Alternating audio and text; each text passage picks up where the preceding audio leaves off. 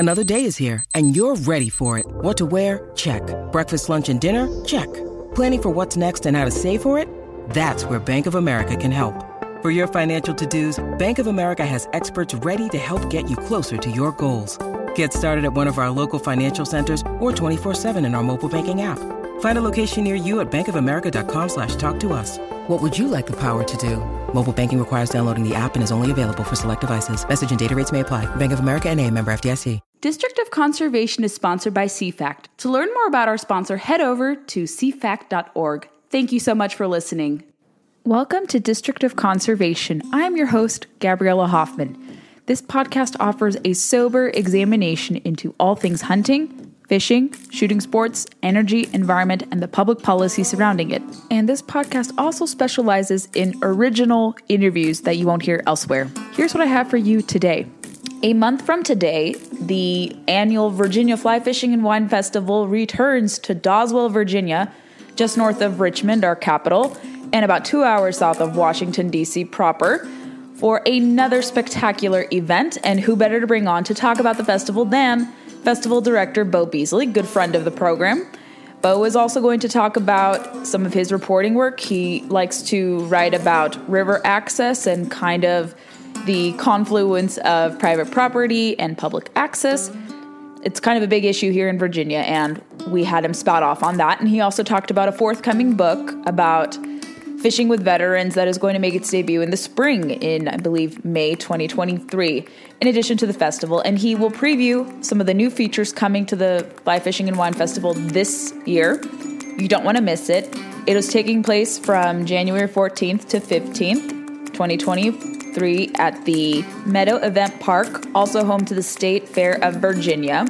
Very hard to miss that place. It is right next to Kings Dominion, if you're familiar with driving on 95, for all of you who are local to the area where I live, because I'm based out of the DC metro area.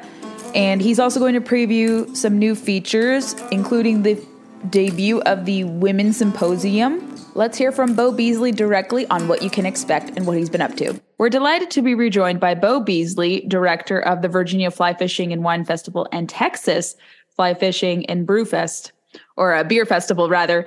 And he is going to give us several updates before he talks about the new and improved fly fishing festival kind of setup for next year's event in Doswell, Virginia. He's also going to talk about river access. He focuses chiefly on this, and he has a brand new book called Healing Waters, Veteran Stories of Recovery in Their Own Words. So, Beau, thank you so much for coming back on the show.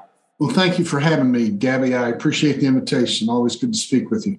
Yes. So talk more about your work in river access. This is kind of, I wouldn't call it a gray area, but a lot of anglers and people who follow public policy may not know that there are issues regarding river access. I have no doubt it has to do with public access and private property rights. I know there's kind of a lot of overlap there. So explain what update you have and why you take such a big focus on this issue. Okay. As your listeners may or may not know, there are all kinds of access issues going on across the country. Some of them involve, or a lot of them involve, legal cases, and they normally have a couple of things in common.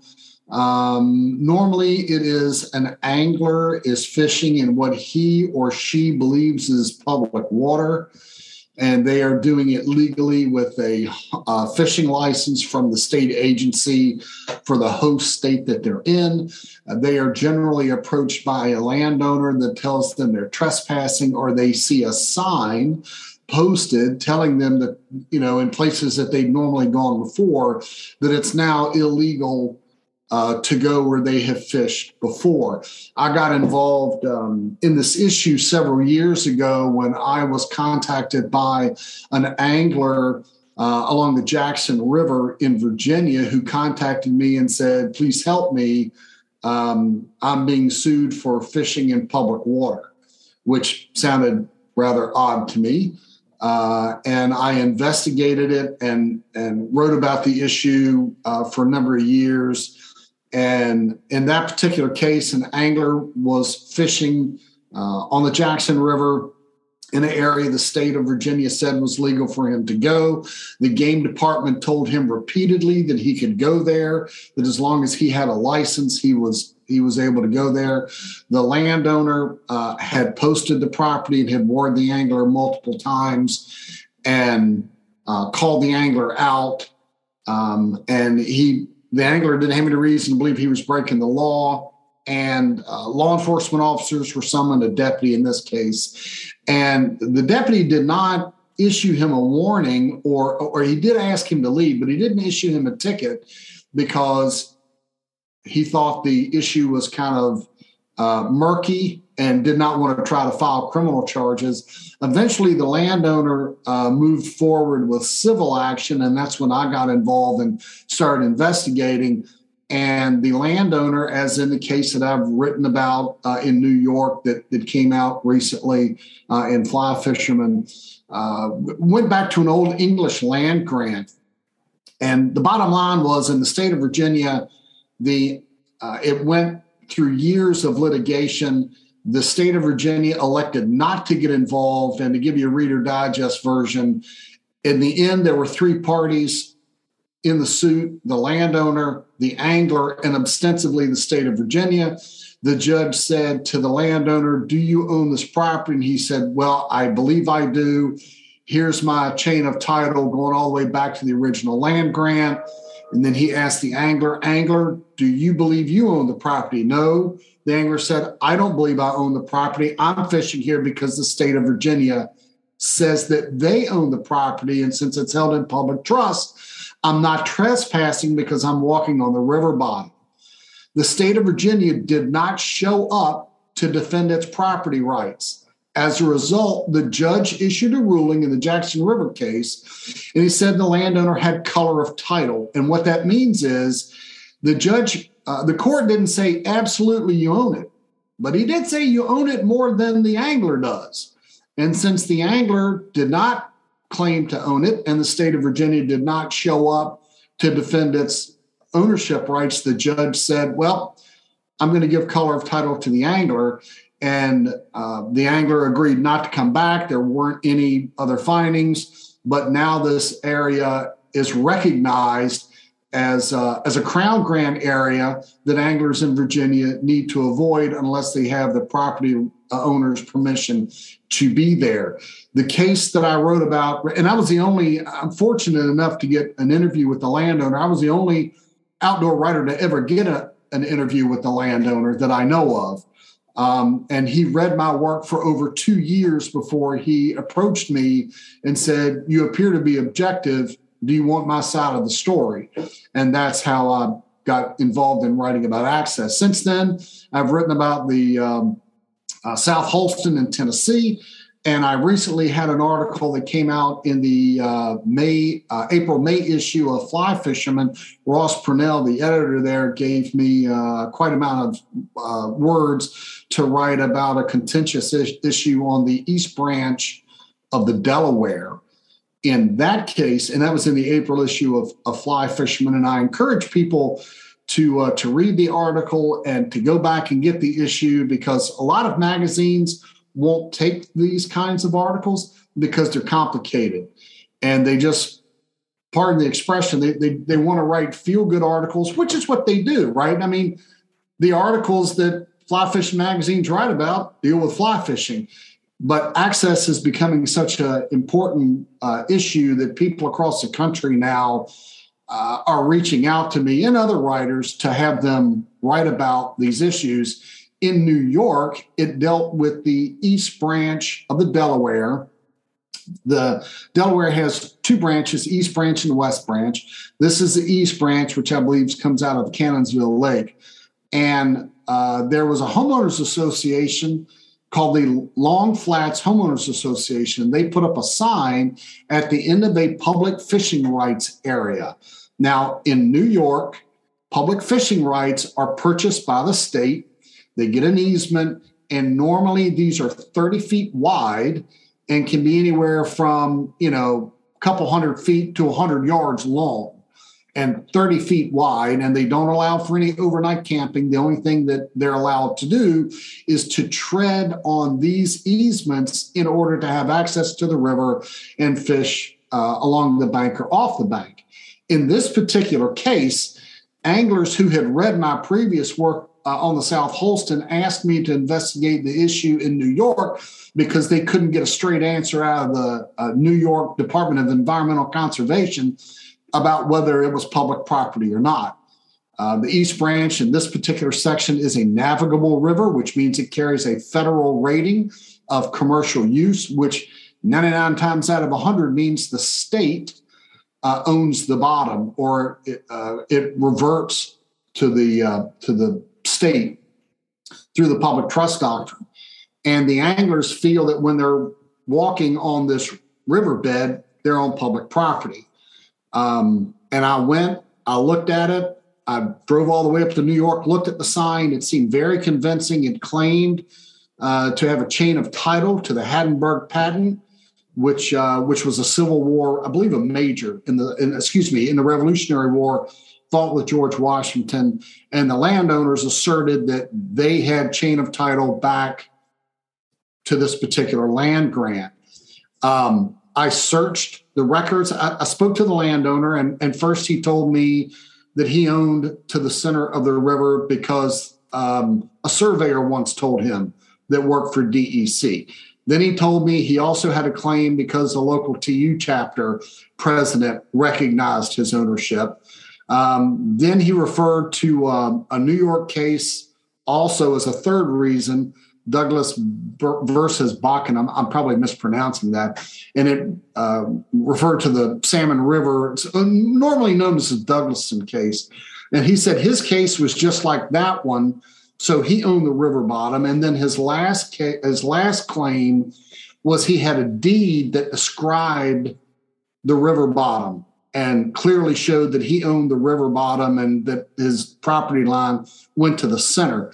Now, it's important to remember that when we're talking about rivers, most riparian landowners by default own to the center or the thread. So if you read something that says the thread of the river, you need to think of that like, the dividing line for a road, right? It's more or less the center. And as the river turns either right or left, obviously the center of the river turns to the left or right. And the riparian landowners on a non-navigable river by default almost always own to the center. I did the research, and whether a surveyor told the landowner he owned to the center or not is irrelevant because a state employee cannot just grant property rights. So that was irrelevant. The second case was the TU president saying that he recognized it. I could not verify that because the TU president was deceased. I have no reason to doubt the landowner. If he said that that's what the gentleman said, then he probably did. But again, that doesn't carry any legal weight. The third reason of his claim being much like the Douglaston was that, he had a similar claim. The problem is you can't just say, well, my case is like that person's case without actually going to court. It's never been to court. Also, in the Douglaston case, the deed specifically said that the state did not retain the fishing rights. So when the landowner in New York who bought the property originally from the state of New York, the fishing rights conveyed. There was nothing in the deed that said that the state had retained its fishing rights. So even though it was a navigable river in this case, in the Douglaston case, that the landowner was completely right. He did own the fishing rights, and anglers could not tread on the river bottom, nor could they anchor up. And then the fourth case, so that didn't apply to the case on the East Branch of the Delaware. And the last assertion was that it was in his deed. I went to the courthouse, I pulled the records, and what he was referring to is a quitclaim that he filed with himself. And basically says he owns to the center of the river. The problem with that assertion, as I understand it, and I'm not an attorney, I don't pretend to be an attorney, and I don't give legal advice. His original deed clearly said edge or shoreline of the river. It made no mention to the center of the river at all. So if the landowner now is claiming to have the same rights as the previous owner, which is common, right? That's why you have title insurance. If you're going to buy something, if I'm going to buy a piece of property from you, Gabby, I have to make sure that you legally own it. And then if you do, and we agree on the terms, then I have the same rights that you would have had. Well, this original deed made no mention of the center of the river, made no mention of the bed of the river. So whatever he bought, his deed didn't mention any of that originally. So this was something he added after the purchase.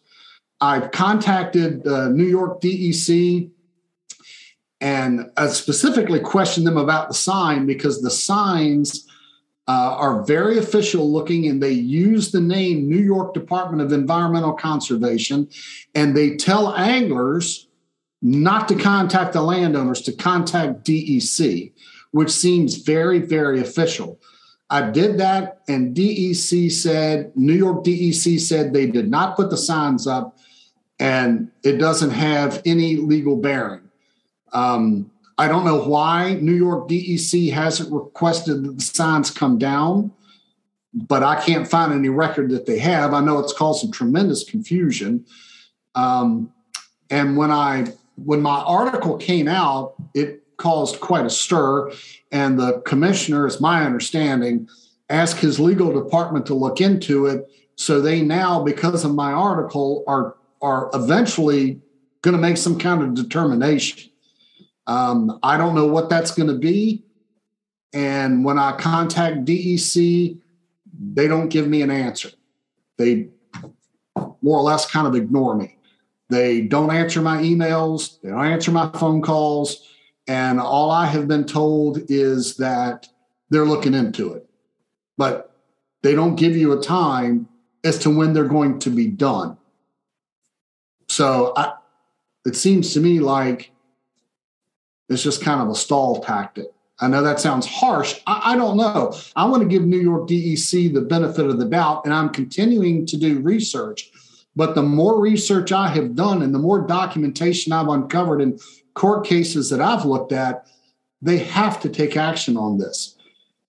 But so far, they haven't done anything. And I guess we'll find out if the anglers in New York that fish on the Delaware East Branch are going to ask the New York DEC to investigate things and find out what's really accurate. Because when people are confused, when they don't know what to do, but they see a sign that says no trespassing, the overwhelming majority of anglers just turn around and walk away. And it's clear that nobody should walk on upland property. I want to be very clear. The case that I'm dealing with on the East Branch deals with the riverbed itself. I'm not talking about upland property. If you get out of the river and you walk on dry land, you are absolutely trespassing unless you have the landowner's permission or unless you are on a public fishing rights section. I would never, ever, under any circumstances, encourage anyone to trespass. And I think we as anglers do ourselves a great disservice by trespassing either intentionally or by accident. And I would encourage them or every one of your listeners to follow the game laws and to follow the local statutes. But what makes it exasperating for the anglers in New York, the people that are buying fishing licenses there, is if I'm buying a fishing license from the state of New York and the state of New York says that this is their property, then why aren't they compelling some kind of action? So as far as I know, the sign is still there. Anglers are still being turned away by the sign from fishing on the riverbed on a navigable river in the state of New York. So we'll see what happens. But like I said, I'm continuing my research, and I'll feel reasonably certain I'll be writing about this again because I'm getting so many requests. Last weekend, I was at a Project Healing Waters event, and I wasn't there 5 minutes before I had people approaching me saying, "Can you please give me an update? I read your article in Fly Fisherman. What's the deal in New York?" And also, I will mention on your program, I'm also now investigating claims on the Flint River in Georgia. And there's also a river bottom claim there by a private landowner, and I'm investigating that, and we'll be writing about that as well. So I'm sorry, pretty long-winded answer to your question, but this is a complicated issue, and people need to understand that wherever they come from, the mistake that most anglers make is, like, I'm from Virginia, and I pretty much know Virginia law. Well, when I go to North Carolina, that's irrelevant. Or if I go to Montana or North Dakota, the laws in Virginia don't apply. So anglers often make mistake that wherever they're from is the same law of the state that they're visiting. And that's not the case. That's why you need to contact the local authorities and deal with the game department to find out what the regulations are so you can obey the law. It's okay to expound on that. It's a complicated issue, but very important. But I have no doubt we'll briefly cover the update for your new book, and then obviously the festival. So what is happening with this new book? I think in the synopsis you sent me, it's going to come out in a couple years, or maybe it's next year. No, actually, that was a typo. Couple of months. Oh, couple of months. Okay, I was like 2025. I was like, no, it has to be 2023. No, so what is the new book about, Bo? Yeah, it'll be the spring of 2023. I've spent about almost 9 years off and on working on this book. I'm very, very excited about it. It covers about 35 different veterans and volunteers with Project Healing Waters, which is a national nonprofit that helps injured and wounded veterans deal with some of their difficulties in recovery through fly fishing. And for 8 or 9 years, I have shadowed members of Project Healing Waters in Fort Belvoir and in Quantico, and have been able and visited several other programs all over the country and met multiple veterans.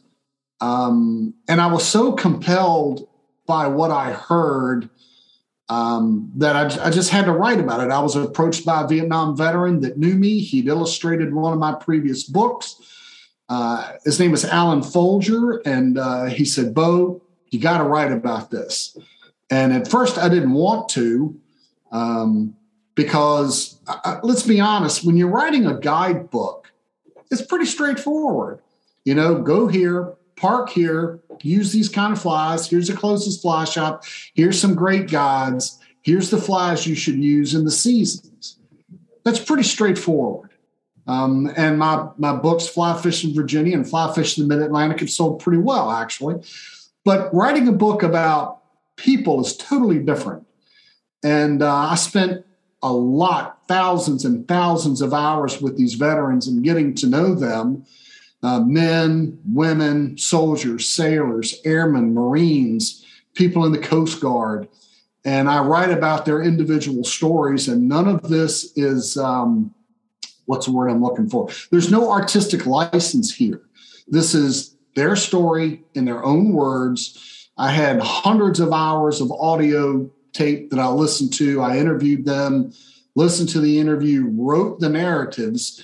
Then I sent the narratives to each veteran, and they approved what I wrote ahead of time that's going to be coming out. And it's gripping stuff. And we as Americans have little concept of what it cost our veterans, the men and women who serve this country to keep us safe.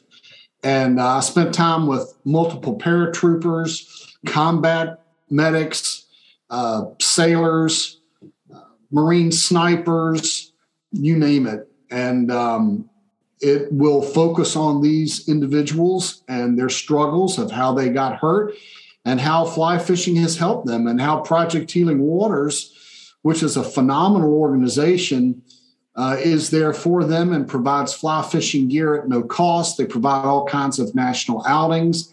But probably what's more important is a lot of them have weekly meetings. And at Fort Belvoir, they generally meet, and that program is headed up by Bob Gartner. He's the program lead there, and Bruce Gilley's the associate program lead.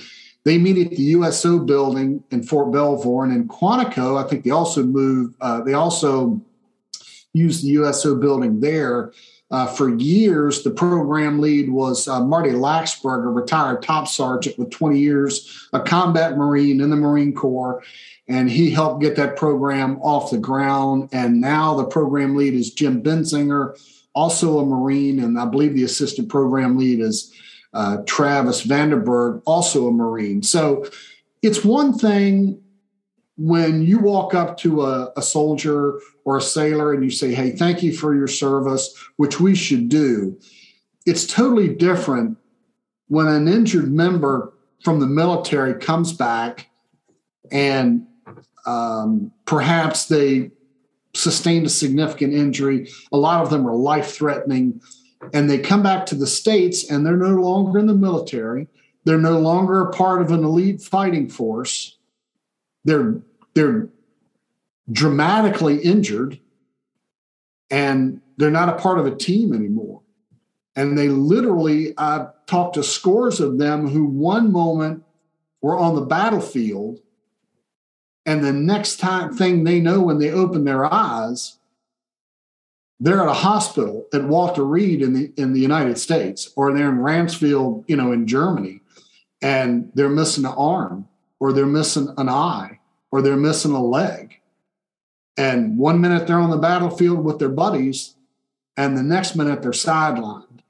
And it's heartbreaking, but I have watched just amazing work done through Project Healing Waters. And it's not a quick fix thing. I want to dispel a myth. Probably the most common myth or misconception about Project Healing Waters is, it's just for battlefield injuries. That's not true. They take any veteran, and I've been on events with Vietnam veterans, so it doesn't have to be a combat injury. Plenty of people that are going to be in my book were injured in motorcycle accidents, or in one case, an airman got bitten by a snake and he lost his arm, and that obviously terminated his career. So it doesn't have to be just battlefield injuries. And it's not just about taking people fly fishing. To be honest, Project Healing Waters is about veterans helping other veterans. And fly fishing is just a catalyst. It's just an opportunity for them to get together because, Gabby, you're a fly angler. When you're out on the water and you're concentrating on that rising trout, or you're floating down in a raft and you're throwing poppers underneath tree branches looking for smallmouth bass, or you're drifting a wet fly for steelhead or salmon, you don't think about anything else. And being on the water around other people that understand who you are and where you've come from makes all the difference in the world. And they realize that they're not alone, that they're not isolated, that people still love them, they still respect them, and they have a lot to contribute. And I think people are going to be surprised. Some of the narratives are pretty raw, frankly. More than once, I broke down while I was writing about these different veterans and the things that they went through. And I'm so proud to know these men and women, whether it's Lally Laxberg out in San Antonio, who's in the National Guard and currently serving in the National Guard, Keith Gilbert, who was a paratrooper who lives in Georgia, Andrew Laffey, who was a sailor and was injured on board the USS San Jacinto, who's in New Jersey, or my good friend Duke Davis, who's a Marine sniper, who runs Tango Down Fishing in Florida, or my close personal friend Chris Thompson, who also is a a former Marine and got his back injured during training.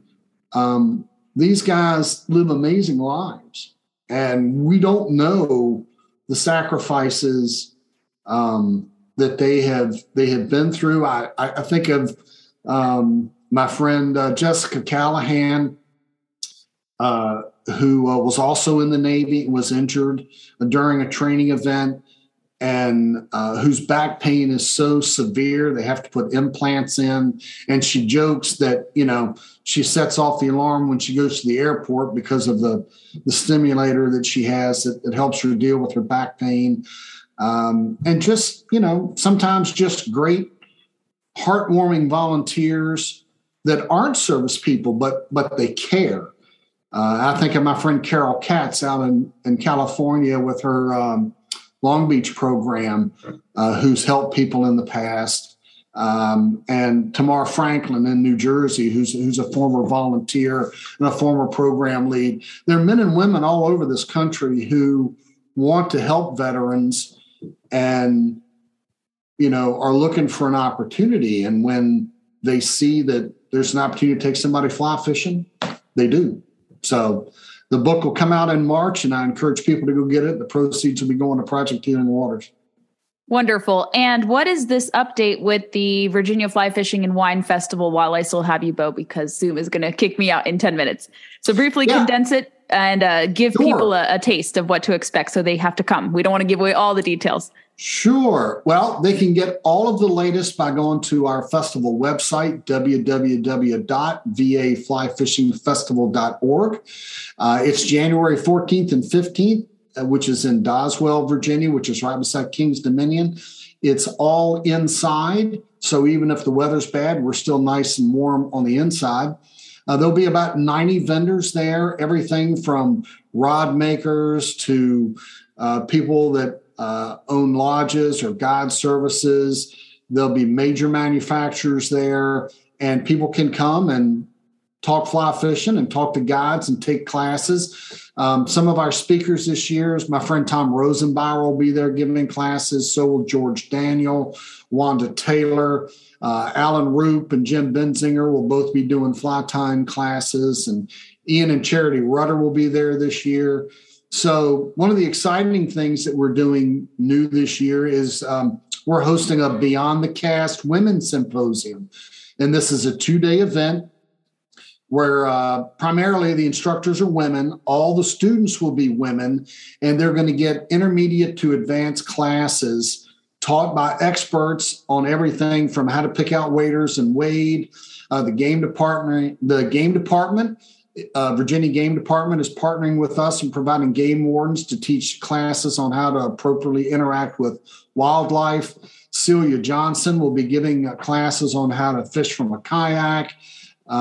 So there'll be all kinds of interesting things just for these women, taught by women instructors in cooperation with Recreational Boating and Fishing Foundation's Take Me Fishing program. RBFF and Take Me Fishing are very, very serious about reaching out to women and those in our underserved minority communities that want to get more involved in the outdoors. And I would just encourage people to go to the website and pluck around and see what they might be interested in. And there are probably, I would say, easily 30 classes over the weekend, 40 classes over the weekend that are included in your admission fee. So if you're 21 or older, it's the Virginia Fly Fishing and Wine Festival. If you notice the name, you pay $20. And if you're over 21, and we do check IDs very fastidiously, there are about 8 different wineries there, and you can go around and taste wine. Our good friends from Steambill Brewery will be there with their handcrafted beers, and Orkney Springs Distillery will be there with some of their fine spirits, and you'll be able to taste that as well. So you can sit through a fly fishing class given by a guide, or, if you want to learn about local fly fishing, Colby Troe will be there talking about fly fishing in the Shenandoah. So will Matt Riley and Matt Miles and several other instructors. And you can come and get all the skinny on where to fly fish in and around Virginia and also the surrounding states. Mike Heck will be there from Pennsylvania. Gary Edwards will be talking about New York. So there'll be North Carolina destination. So there's all kinds of things to do. It's not any one thing, but a little bit of everything, whether it's fly tying or learning how to cast, taking an advanced casting class from Mac Brown, or a beginners to intermediate class with Wanda Taylor. There's all kinds of stuff to do, and it'll be a lot of fun. And you're going to be there. I'm excited about that, Gabby. I'm looking forward to some of the other ladies meeting you and knowing that there are all kinds of opportunities for women that want to learn how to fly fish, and they can learn at their own pace and learn from people that know a lot about fly fishing and know a lot about gear, like Kim Ranala and Miss Mayfly will be there talking about waders. And we also have John Mazingo, who'll be there talking about personal security for women when they're out on the stream, how to keep themselves safe. And then allow all the women participants to connect with each other and go on outings and meet other great outdoor women, like whether it's Kiki Gavin or Pam Dunlap with Wine Women and Waders, who does a lot of her trips with our friend at Harmon's Cabins, Todd Harmon. So it's a lot of fun. It's a very family-friendly environment. You can bring as many children in with your family as you want, 16 and under. They're completely free. And like I said, you can go more to the website to learn more, but it's very informal. You go at your own pace, do as much as you want to do, learn about bamboo fly rods, learn about fly tying, book a guided trip, for a destination anywhere from the Canada to the Bahamas to Brazil, and just learn about fly fishing at your own speed. It's a great festival, one of my favorites. I wish we could do some demos with fish. I know it's difficult to kind of bring any fingerlings or other live animals or wildlife into the setting, but that would be kind of a cool feature maybe in the future if it's feasible. But Bo, briefly, you've listed down some links. I'll urge everyone to follow you on social media. You do have an Instagram account. I believe you have Twitter. I'll make sure that everyone follows the Fly Fishing Festival account. If you can point to the book link as well, we will get people to follow that. So any final thoughts on where people can connect with you, follow your reporting quickly? Sure. You can go to my website, www.bobeasley, just like my name sounds, BeauBeasley.com, bobeasley.com. And you can learn more about the Texas Fly Fishing and Brew Festival, which is coming up in Mesquite, Texas, at the end of February, 25th and 26th, and the Virginia Fly Fishing and Wine Festival. Just go to the websites, and it's based on the states where they are, www.txflyfishingfestival.org or www.vaflyfishingfestival.org. And you can just go to those websites and pluck around. And again, I want to thank you so much for having me, Gabby, and allowing me to talk about these access issues that are very important, and especially about this book that I'm hoping is going to honor the men and women in uniform that keep us free and safe in the greatest country in the world. Freedom is not free. We pay for it dearly with our veterans' lives. And they don't just serve alone. Their families are affected. And I would just say, if you see a veteran today, thank them. Thank them for their service, and know that we get to enjoy our rights and liberties because they keep us safe. That's the only reason. Not out of the kindness of other people's hearts, but because men and women are standing guard 24 hours a day to ensure that we're safe. So it doesn't hurt to thank them. The same thing goes for our men and women in law enforcement and in the fire department. As you know, I was a first responder, so I'm pretty partial to our friends in the police department as well as the fire department. Matter of fact, almost all of my staff are either police officers, firefighters, paramedics, or former military. And again, the book, Healing Waters, Veteran Stories of Recovery in Their Own Words, will be coming out by No Nonsense Guidebooks, I believe in March of 2023. And you can learn more by going to my website. You can order that book or some of the other books that I've done in the past by going to my website, bobeasley.com. Gabby, thank you so much for having me today. I would love to come back again and maybe give you an update on some other access issues. Absolutely. And let's go fishing sometime this season too, apart from the festival. Absolutely. Well, listen, I follow you. You should be exhausted every time I see you fishing or hunting somewhere else. So good for you. I'm living vicariously through you, by the way. I see you out west and I become quite envious. And by the way, I really enjoy listening to your programs too. Thank you so much. Of course. Thank you both so much for joining the podcast. We'll have you back anytime. We love the festival. It's one of my favorite places to go. We'll encourage listeners to book a ticket and to attend the different seminars and to also get their fish on in Virginia and the Mid-Atlantic region. It's a beautiful place to fly fish and trout, adventure for trout rather. So thank you all for listening to today's program. Thank you again, Bo, for coming on. Thanks, Gabby. Thanks for listening to District of Conservation. I hope you enjoyed today's episode. If you haven't already, make sure you find us on your preferred podcast player. We largely circulate on Apple, Spotify, and countless others, but those are our two big podcast platforms we want to push. Make sure you're subscribed there, especially on Apple. If you like the podcast a lot, go leave us some reviews. We'd be more than grateful to get some 5-star reviews from you guys. Moreover, we are on Facebook, Instagram, and Twitter, and a little bit on YouTube. We don't populate there, but connect with us on social media. Find me personally on social media with blue check marks. Super easy to find, and I would love to hear your feedback and know who you'd like to see on the podcast. Thanks for listening to District of Conservation. Stay tuned for the next episode.